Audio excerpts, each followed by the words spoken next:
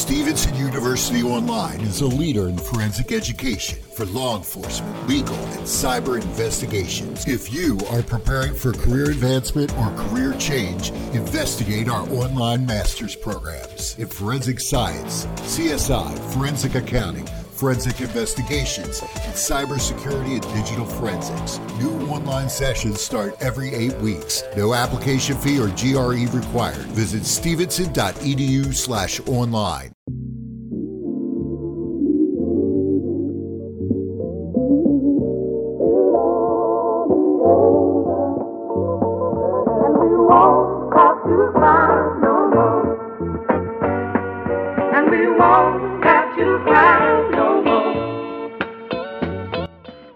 Welcome to the Illuminata podcast.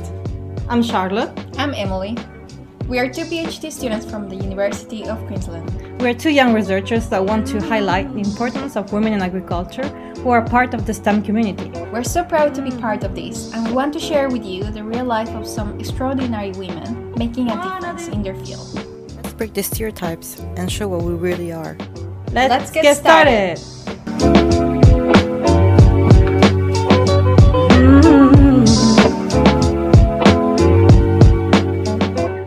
Welcome to another episode of Illuminata podcast. Today I have the pleasure to introduce Dr. Heather Smythe. She is a flavor and sensory scientist who has been working with premium food and beverage products for over 15 years. With a background in wine flavor chemistry, her expertise is in understanding consumer enjoyment of foods and beverages in terms of both sensory properties and composition. Associate Professor Smythe also specializes in researching how human physiology, such as saliva and chewing behavior, can impact sensory perception and therefore food choice. Thank you, Heather, for joining us. Thank you. Thank you for having me. Welcome. What a treat.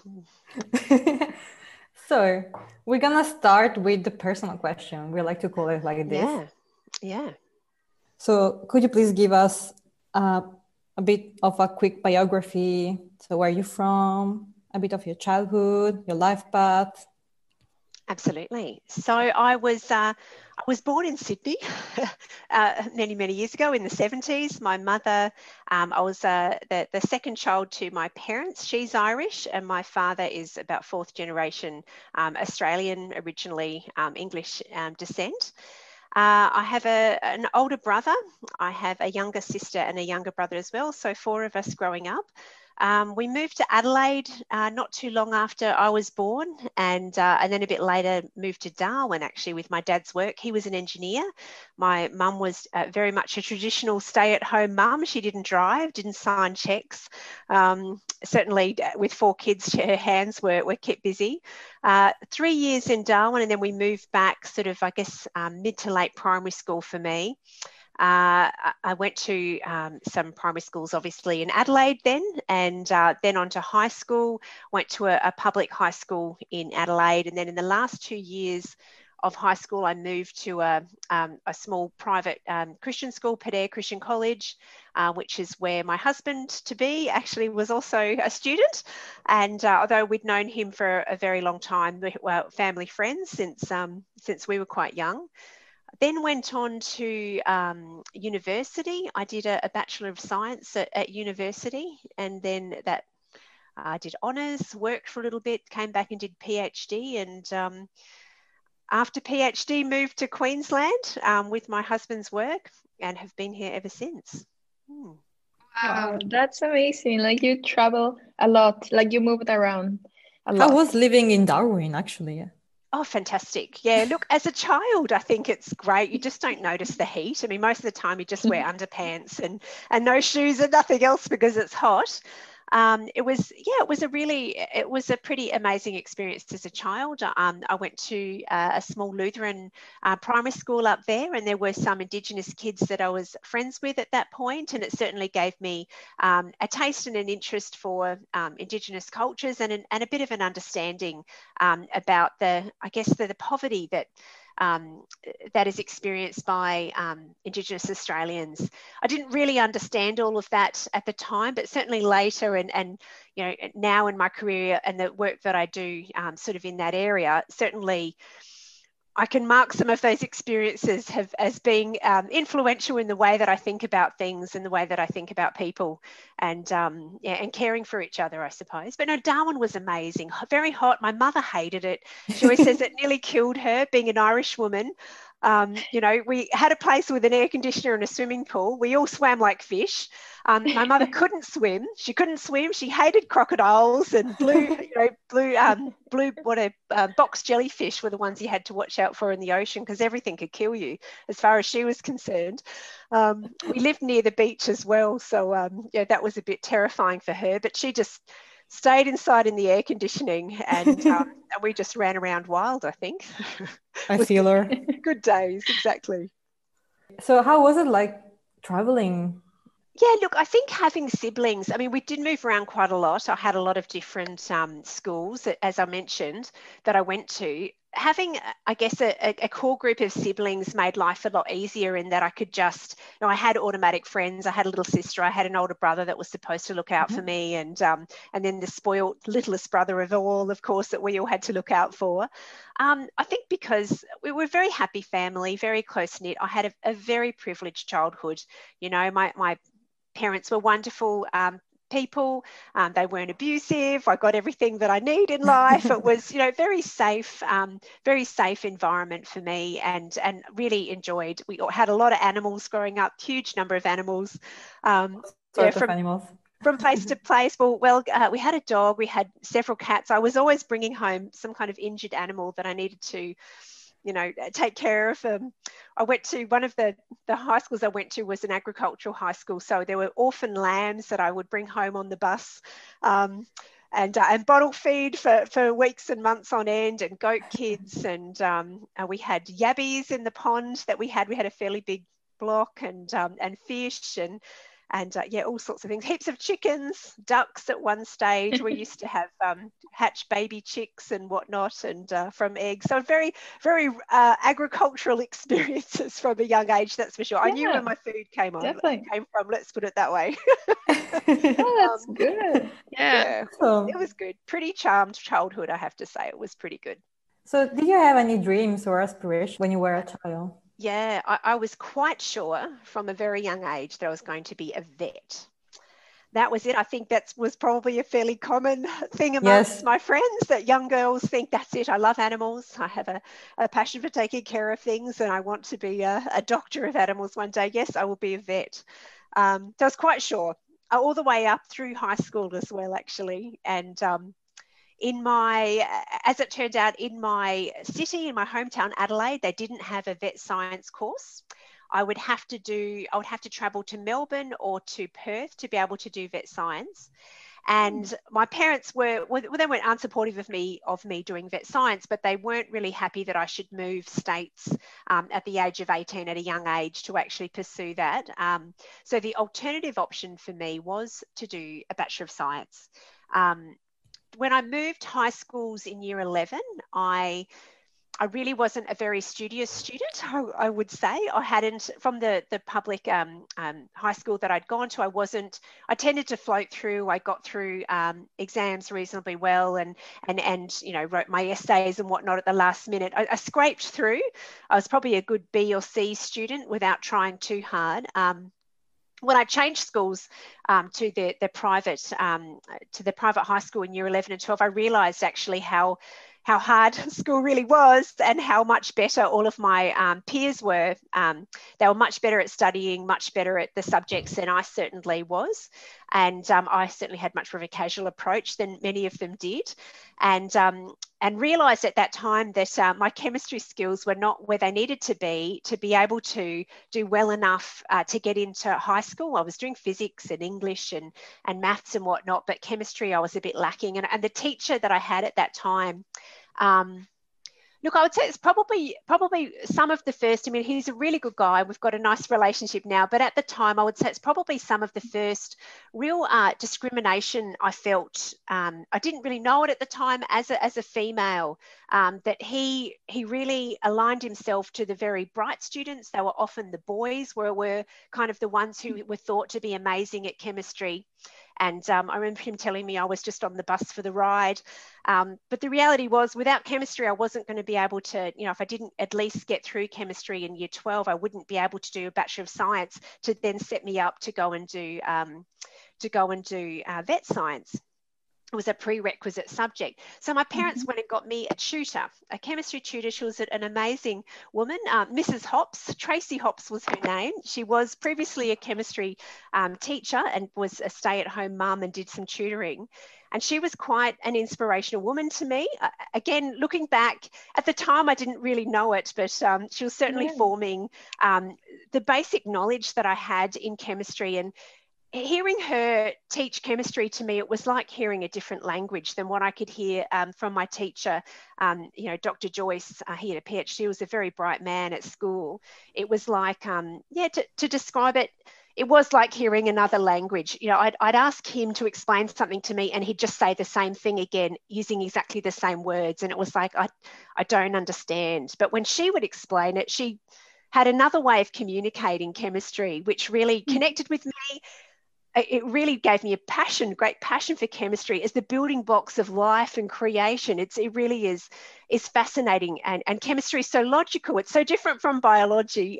In many ways, biology seems to be all these names for things that don't necessarily have a systematic way of those names actually working in the first place.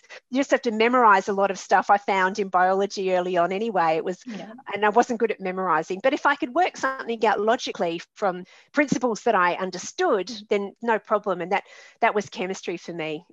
So she developed that passion. I actually did reasonably well in year 12 in chemistry. I did better in art, actually. I got a better score for art, but chemistry was my next best subject. and then moved on and was able to do my Bachelor of Science after that. Okay. To be in science, you need to be creative. So you do. I couldn't agree more. Yep. Yeah. So it's something that is correlated with biology. Yeah, I think it is. And my creative side, I mean, at the time, no students were doing art along with all the smart subjects, the academic subjects. I was really in my art class, a completely different group of people. None of them did physics or maths or chemistry or English is what I was doing as well. Did enjoy English too. But yeah, it was art's very therapeutic, very creative, an amazing release. And often we see those two things as the logical, sensible, academic side and then the artistic. But no, I think the truth is in a science career, the two come together. My job is very creative. It really is. It's also very language rich and relationship rich in what I do as well. And it's all of those things coming together with a basic, understanding of chemistry as well that brings, I guess, the pieces together that make my job what it is. We have a question about if you had a role model when you were growing. So your tutor, she was like your role model, or was the chemistry tutor? I would say she was definitely a role model. I struggled to have role models. I would say there wasn't, when all of the people around you are males who are, when I did do a Bachelor of Science, the subjects that I ended up doing, the physics and the chemistry and whatnot, there were precious few females. There were never female lecturers, that's for sure. And so it was, it's hard to have a role model who isn't necessarily the same gender. I think that is difficult. I think I tried. Certainly there were men that I admired and were role models for me as well, in various different ways, that I could relate to aspects of their character and what they did and what they were passionate about, that I could relate to in certain ways. But I wouldn't say that I necessarily had huge role models. Tracy Hops would have been definitely, and those 2 years that I worked with her was definitely very different to my mother in that she was a academically minded working woman tutoring. My mother was with the kids at home and would always assume that she couldn't know any of this clever stuff and wouldn't never help me with my homework or anything like that. Nor did my dad, mind you, either. but yeah, very, very different type of woman.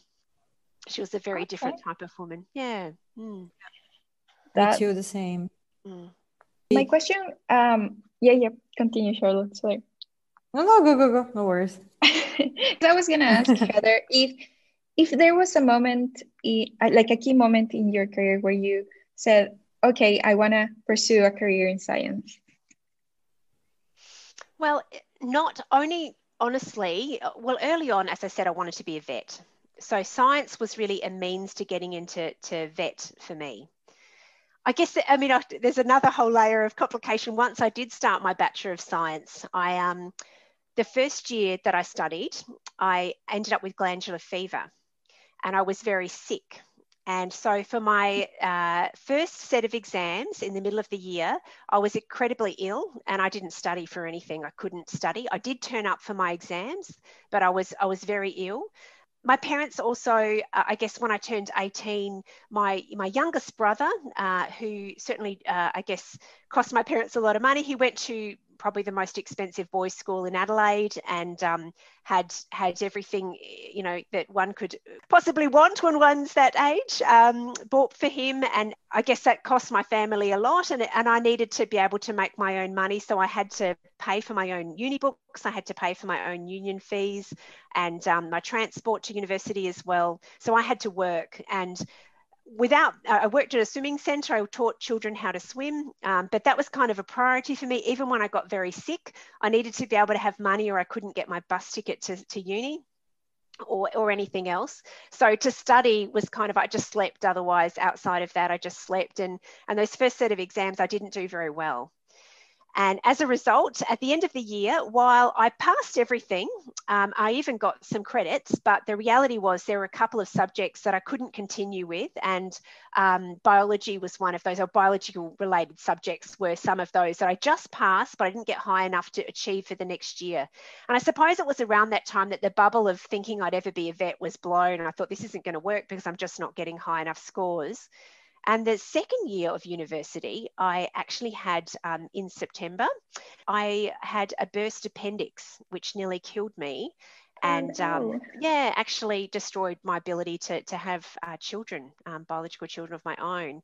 And that was quite a significant thing that happened to me and certainly rocked my world in terms of what I thought I was going to do when I grew up was to be, that I'd eventually get married and be a mum. And then suddenly, wow, okay, well, maybe this career thing, actually I have to do something much more serious with this. Now that I can't do vet science, I'm going to need to do something with this Bachelor of Science that I have, because this is going to be my life now.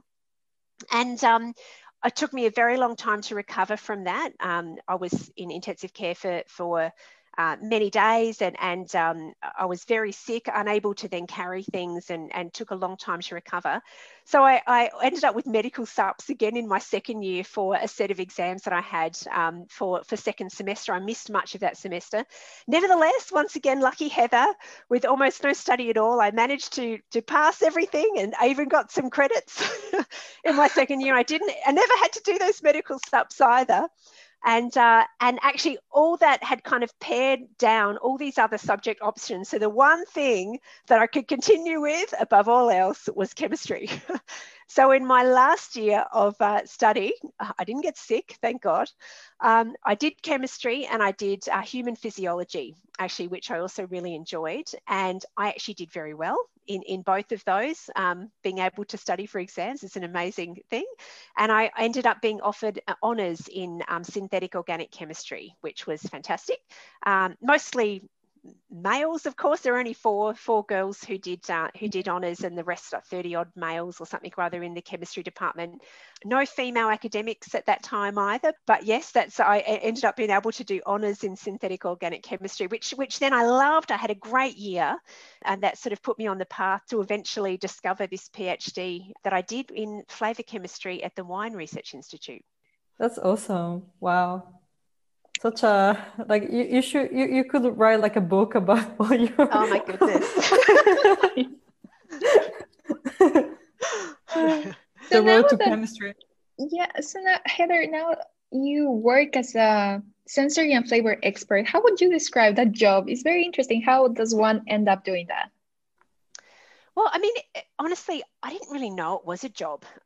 Who would even think that a flavour scientist was a thing? It sounds too fanciful, like it's this magical, amazing career path. And I feel so absolutely blessed to have stumbled across it, to be perfectly honest with you.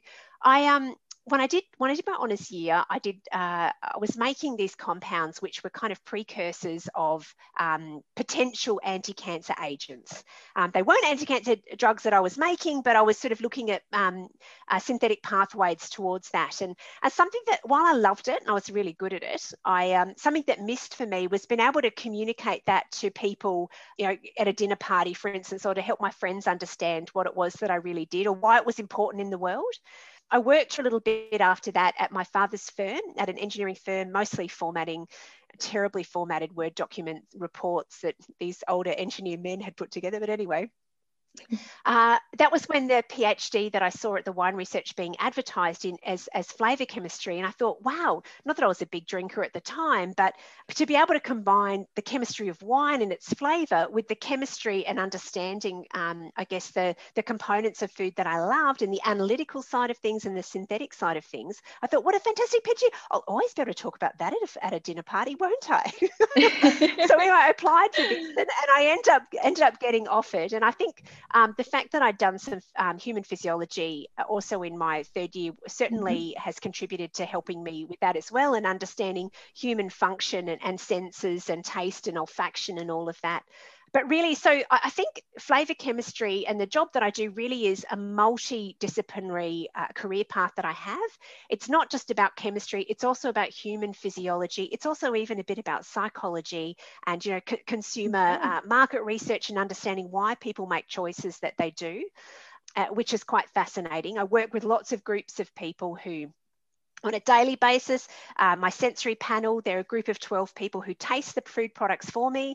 I've trained them to be able to come up with words to describe the foods.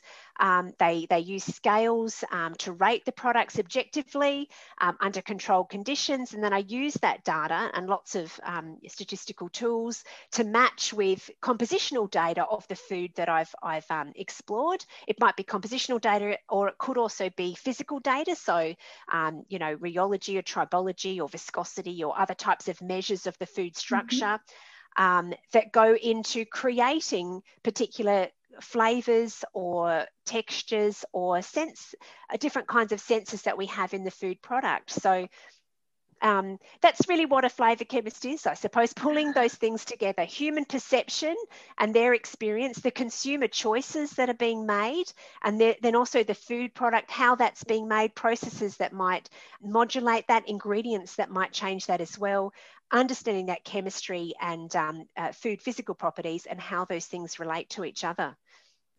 But even where the food is, the provenance of the food as well. Absolutely. Very important. It is incredibly important, especially for Australian food. We make expensive food because we are sustainable. We try to take care of our environment. We've got very strict laws about these things. And the food that comes from the earth, the natural foods, carry flavour characteristics which represent the region that they're grown. And understanding what those flavour characteristics are, what those unique nuances are of Australian products, helps businesses value that, protect that, and achieve a higher price amongst consumers. And that's why we love Coffin Bay oysters and Barossa Shiraz and, you know, beef from Queensland. And absolutely. Cheese from King Island Dairy. And, you know, there's so many different amazing foods that we produce, which largely are delicious because of where they're grown and how we do agriculture here. Exactly. Yeah. We're talking about like the Australian food and knowing where things come from and people associating the flavors to that. Because, for example, as an international student, I think the first thing that we come here is like, we wonder, what is really Australian food like? We don't know. And it's largely like avocado toast, kangaroo meat. Absolutely. Yeah, well, look, growing up, I thought Aussie food was, you know, in South Australia, we have this thing called a pie floater, which is just a meat pie, a really cheap it wasn't cheap, even an expensive pie, but a meat pie made with beef and the pastry. And then you have a bowl of pea soup and you throw the pie upside down in the soup. And this is quite a famous Australian or South Australian food that you can get from a little wagon that's parked near the train station down on North Terrace somewhere or other. I thought that was what Australian food was, you know, that these classic types of foods that obviously Westerners have brought to Australia and developed. There's a lot of amazing German influence and Italian and Greek influence in South Australia as well, and Vietnamese influence actually in the foods that they eat, which you might think, well, it's kind of this conglomerate of different cultures that makes Australian food. But I think the real opportunity that's been missed is in the amazing native foods that we have and Indigenous foods that we have in Australia, Yes. which have really been ignored for 200 years. Because it's seen as, you know, racist, really. It's been seen as a lesser quality food because it's consumed by Indigenous people, which is simply not the case at all. Obviously, we hopefully, I certainly know better than that now. I hope most Australians think differently about that now. But, you know, it's not just eating witchetty grubs and weird things out and dug out of the backyard. There's some amazing produce and incredible genetic diversity, which causes a whole lot of amazing different types of flavour experiences, amazing nutritional components that can be obtained from Australian native foods.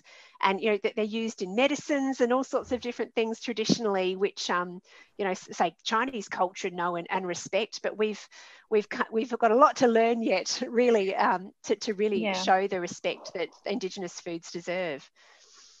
Exactly. I think that will be very valuable to also teach the future generations, because we just keep having this, I don't know, the lifestyle that we have sometimes is just to consumerism, and we don't go back to what the nature has to offer.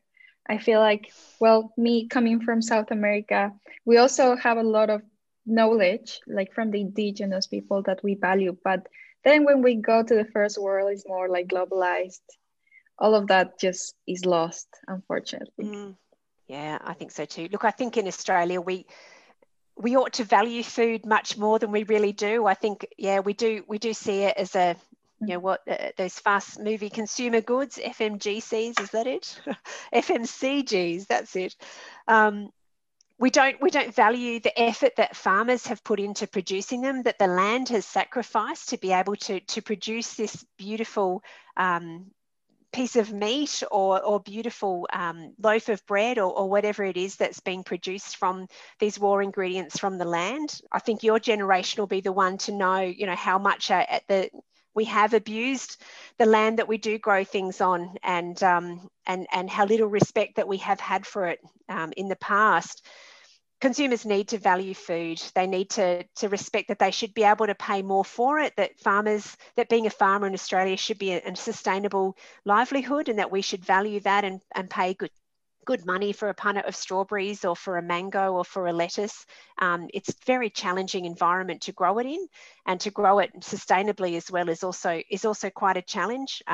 We're willing to pay ridiculous money on technology that more often than not doesn't last and lets you down and doesn't work properly. But for food, we expect it should be the cheapest possible, you know, price that we can pay, and that much of our income doesn't go towards that. Certainly my attitudes about food have changed over the years. I would much rather pay a good price, a top price for some good quality food than other things.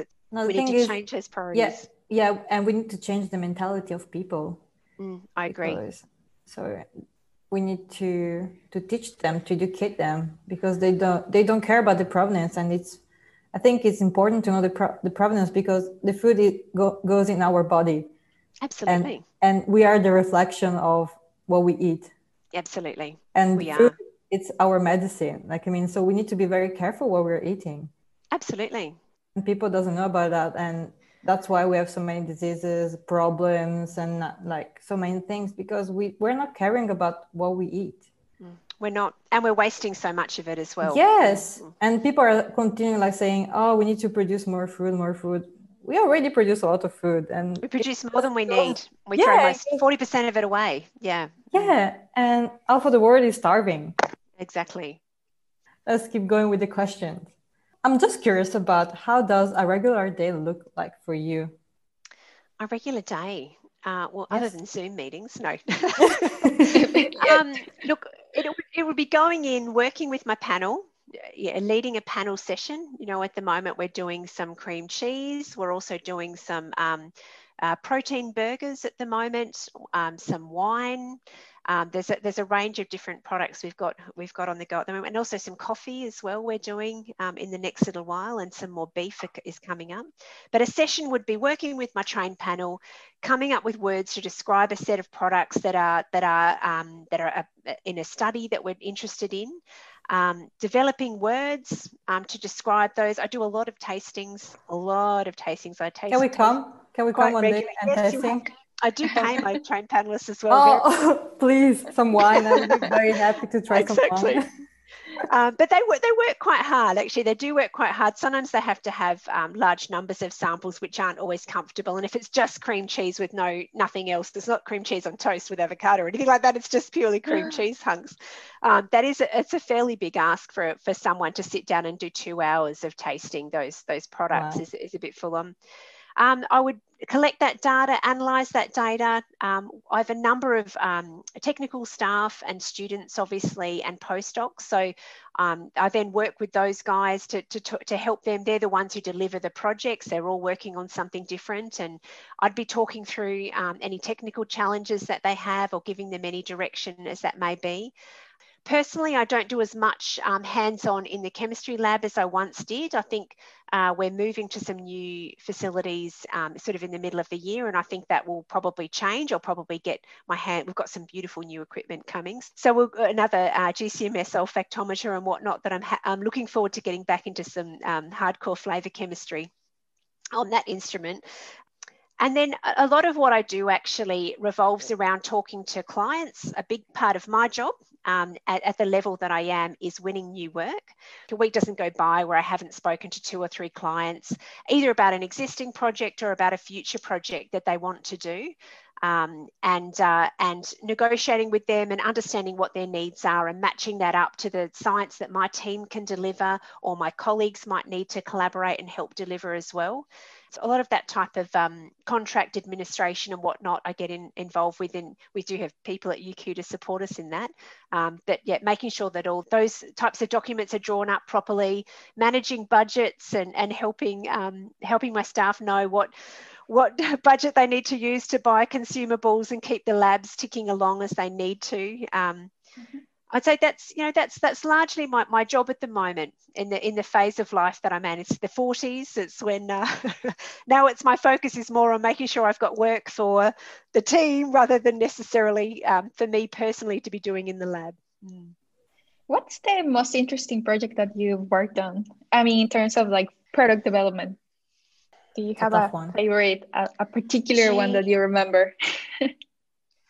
Oh, look, I mean, there have been some amazing experiences that I've had. The seafood work that I've done has always gone down as being a bit of a treasure for me, I'll be honest.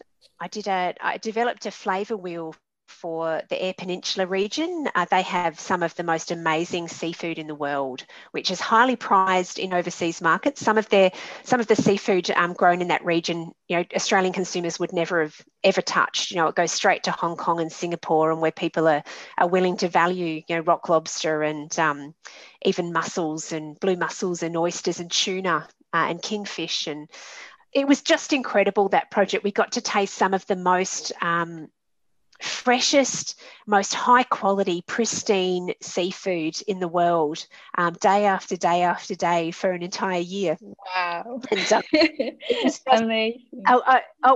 was amazing. The panel thoroughly enjoyed it, and it was really about coming up with a language to describe what the seafood from that region, I guess, expressed in terms of the flavour qualities, and to compare how that was different from other regions, and to sort of identify what was unique about that region in terms of the flavour and sensory and odours and tastes of those seafood products.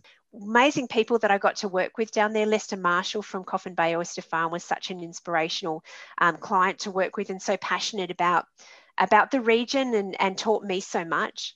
I remember him taking me out. We had a workshop in Port Lincoln, and he took me out to Coffin Bay on his little oyster barge, or whatever it calls his boat, where they go and collect some of the nets. And it was just him, me, and my technician John Mays. Was a great guy to work with, and he took me to a spot where he had a new thing going at the local pub where you could buy for $100 an ancient oyster to eat. And so he had these 15 to 20-year-old oysters that he was specially curating here. Normally when you have an oyster, it would only be 18 months old, would sort of be at the average age of an oyster, and that's sort of, not bigger than the palm of your hand.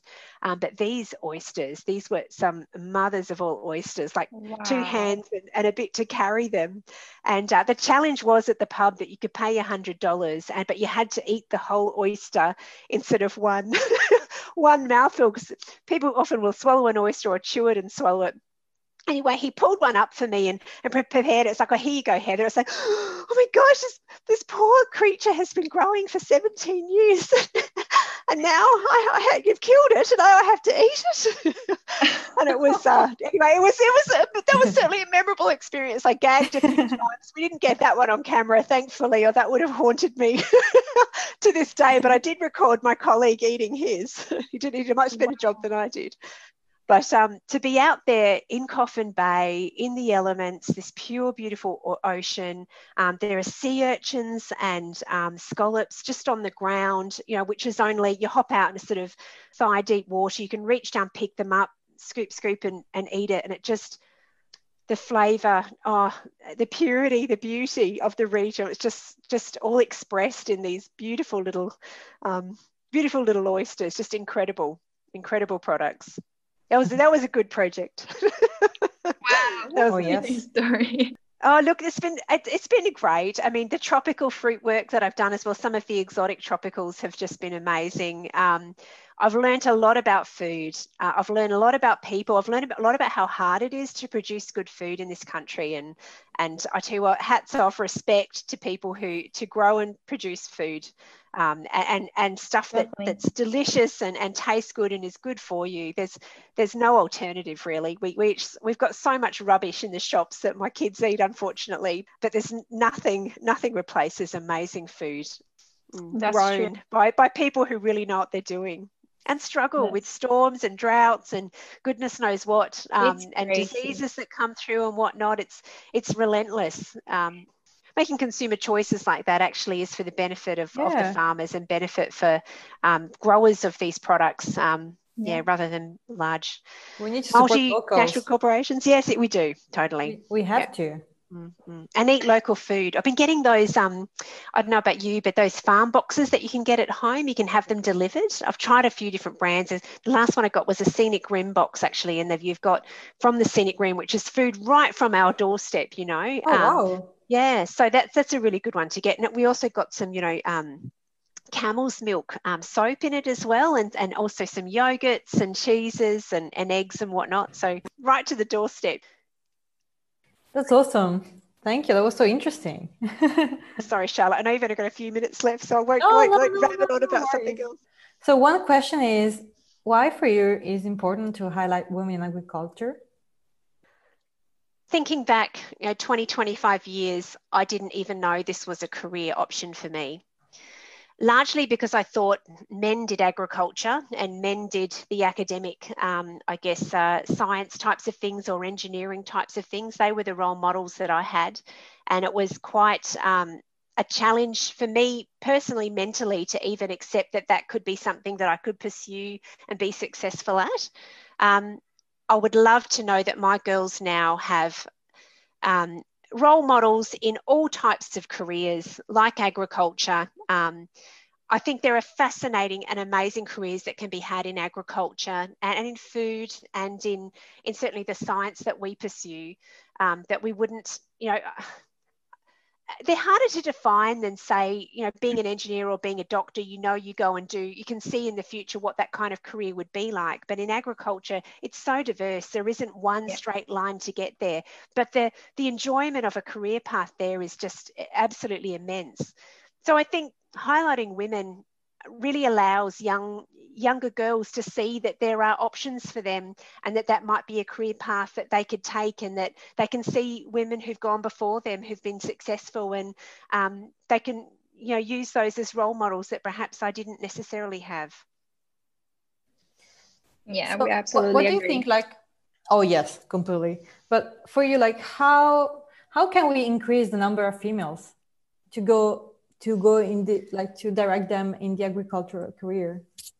Look, I know that the statistics show that there isn't a shortage of women going into, say, career paths that are engineering focused or science focused. The problem is getting them through to the higher levels is really where the challenge is. It's kind of equal early on. In fact, maybe even more women in certain types of STEM subjects, but then they drop away very quickly. I think that's a really complicated, involved question. There's many different ways of looking at it, but from my from all the different things that we could talk about here, the fact that only women have maternity leave, not men, etc., etc. The fact that women's bodies still produce the babies, and that there still is a cultural expectation and pressure put on a woman to take a career break for however long to take care of the child, and then it's challenging for her to go back, mentally and practically, but also in terms of the way that people treat her and respect her when she tries to get back in the workplace and move forward.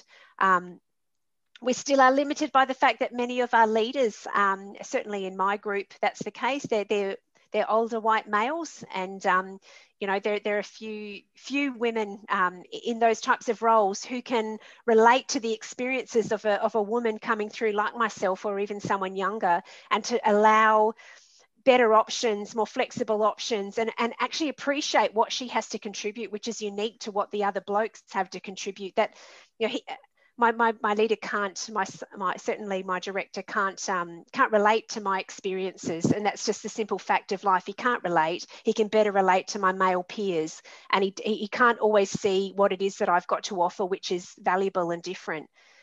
I think one of the things I think will really make things change for women in the future in these types of career paths is that men come to terms with and I guess have more opportunity and more social pressure and expectation for them to participate in domestic life in a way that they haven't had to for so long. I'm sure you've read, maybe you haven't, Annabelle Crabb's book, The Wife Drought. I think that that's very eloquently describes a number of things. So much have changed for women over the last 50 years in terms of what we can do and what doors can be opened, but nothing's changed for men.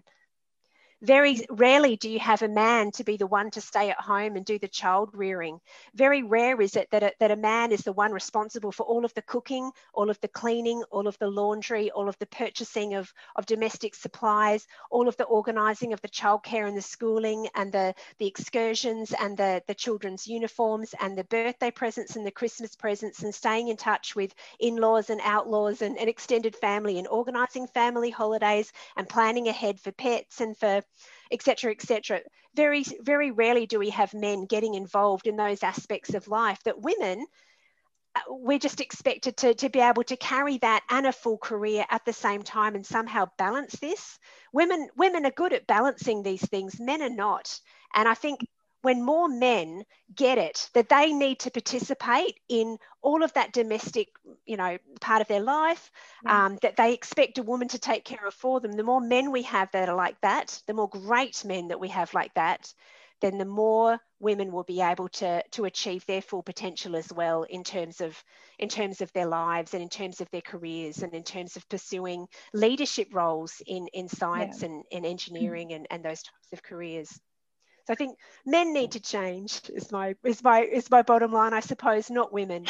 Yes, well said, Heather. I completely agree with that. And the thing that is happening at the moment is also women kind of, I don't know if they call it the leaky pipe, but it's like a lot of women starting, a science degree, but then at the top of the ladder, then there are a few women having leadership roles. So how do you have any suggestion on what can we do better to support women top of the academic ladder or leadership role?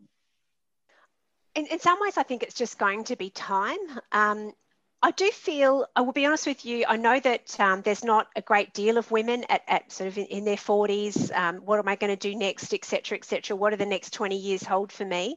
But I do feel some pressure as one of few to have to make sure I step up and break new ground or continue. I'm hardly a groundbreaker like the women in the 60s and 70s did that, but I'm burning my bra or whatever. However, I do need to take some responsibility there, I feel, and push the boundary a little bit further and a little bit further, so that in the next 20 years, a woman at my level of experience and my age, it'll be easier for her to climb the same mountain that I've already tracked out for her.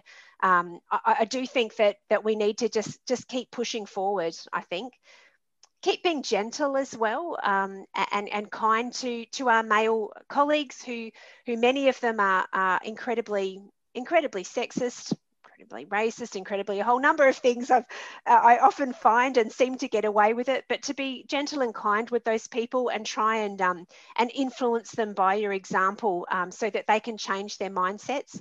Some of them we just need to wait to finish their careers and retire and move on. But yeah, certainly I do feel that pressure and expectation to keep moving, and I hope I'm, God willing, if my health keeps up and nothing drastically changes in my life, I hope to continue to be able to do that. Excellent. Thanks, Heather. Thank you. Did that answer your question? So yeah. Thank you. So last question that I like to ask. Yeah. What advice would you give to your younger self? Oh my goodness. Yeah. Don't listen to what people tell me I can't do. Mm-hmm. Definitely. That's a good one. That's a good one. Yeah. Even that inner voice sometimes, that when you realize that wasn't ever my voice, that was what has been said to me, and I'm just somehow repeating it. There's something else. I mean, I've been learning a little bit about lately. I heard an interesting podcast. I'm sometimes told by my male peers and even those senior to me, to be careful about my emotions and not to get too emotional about this or that. I don't necessarily think I'm a particularly more emotional than any other human being, male or female. But I think there's a big misunderstanding amongst much of the population, particularly with males, that there's like this continuum. There's logic on one side and there's emotion on the other. And you're either logical or you're emotional, but you can't be both. I think at this point in my life, I'm realizing that I can be both highly emotional about something and feel strongly and passionately about it, but also be equally logical and practical and pragmatic at exactly the same time.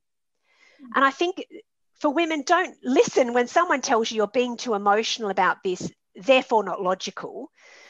The reality is, I think you can use your passion and your emotion and your ability to have empathy and to relate to people and to situations in a very powerful way to make logical and practical and sensible decisions that benefit the greater good, rather than cutting out and isolating any feeling or emotion or connection that you might have with people or individuals about a situation. I think emotions are powerful. Harness them. Don't neglect them. Obviously when you're just very distressed and can't think about anything else, that's a different state of mind. That's not emotional in my book. That might be hysterical, but emotion and logic can go hand in hand, and use it powerfully. Excellent advice. Thanks, Heather. Okay. That's awesome. Oh, it's really good talking to you both too.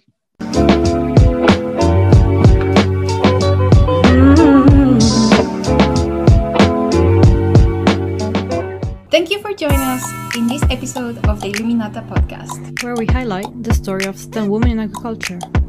Stay tuned for the next episode. Hold up, hey, but my niggas will be thinking we soft, we don't see. Hope you're ready for the next episode.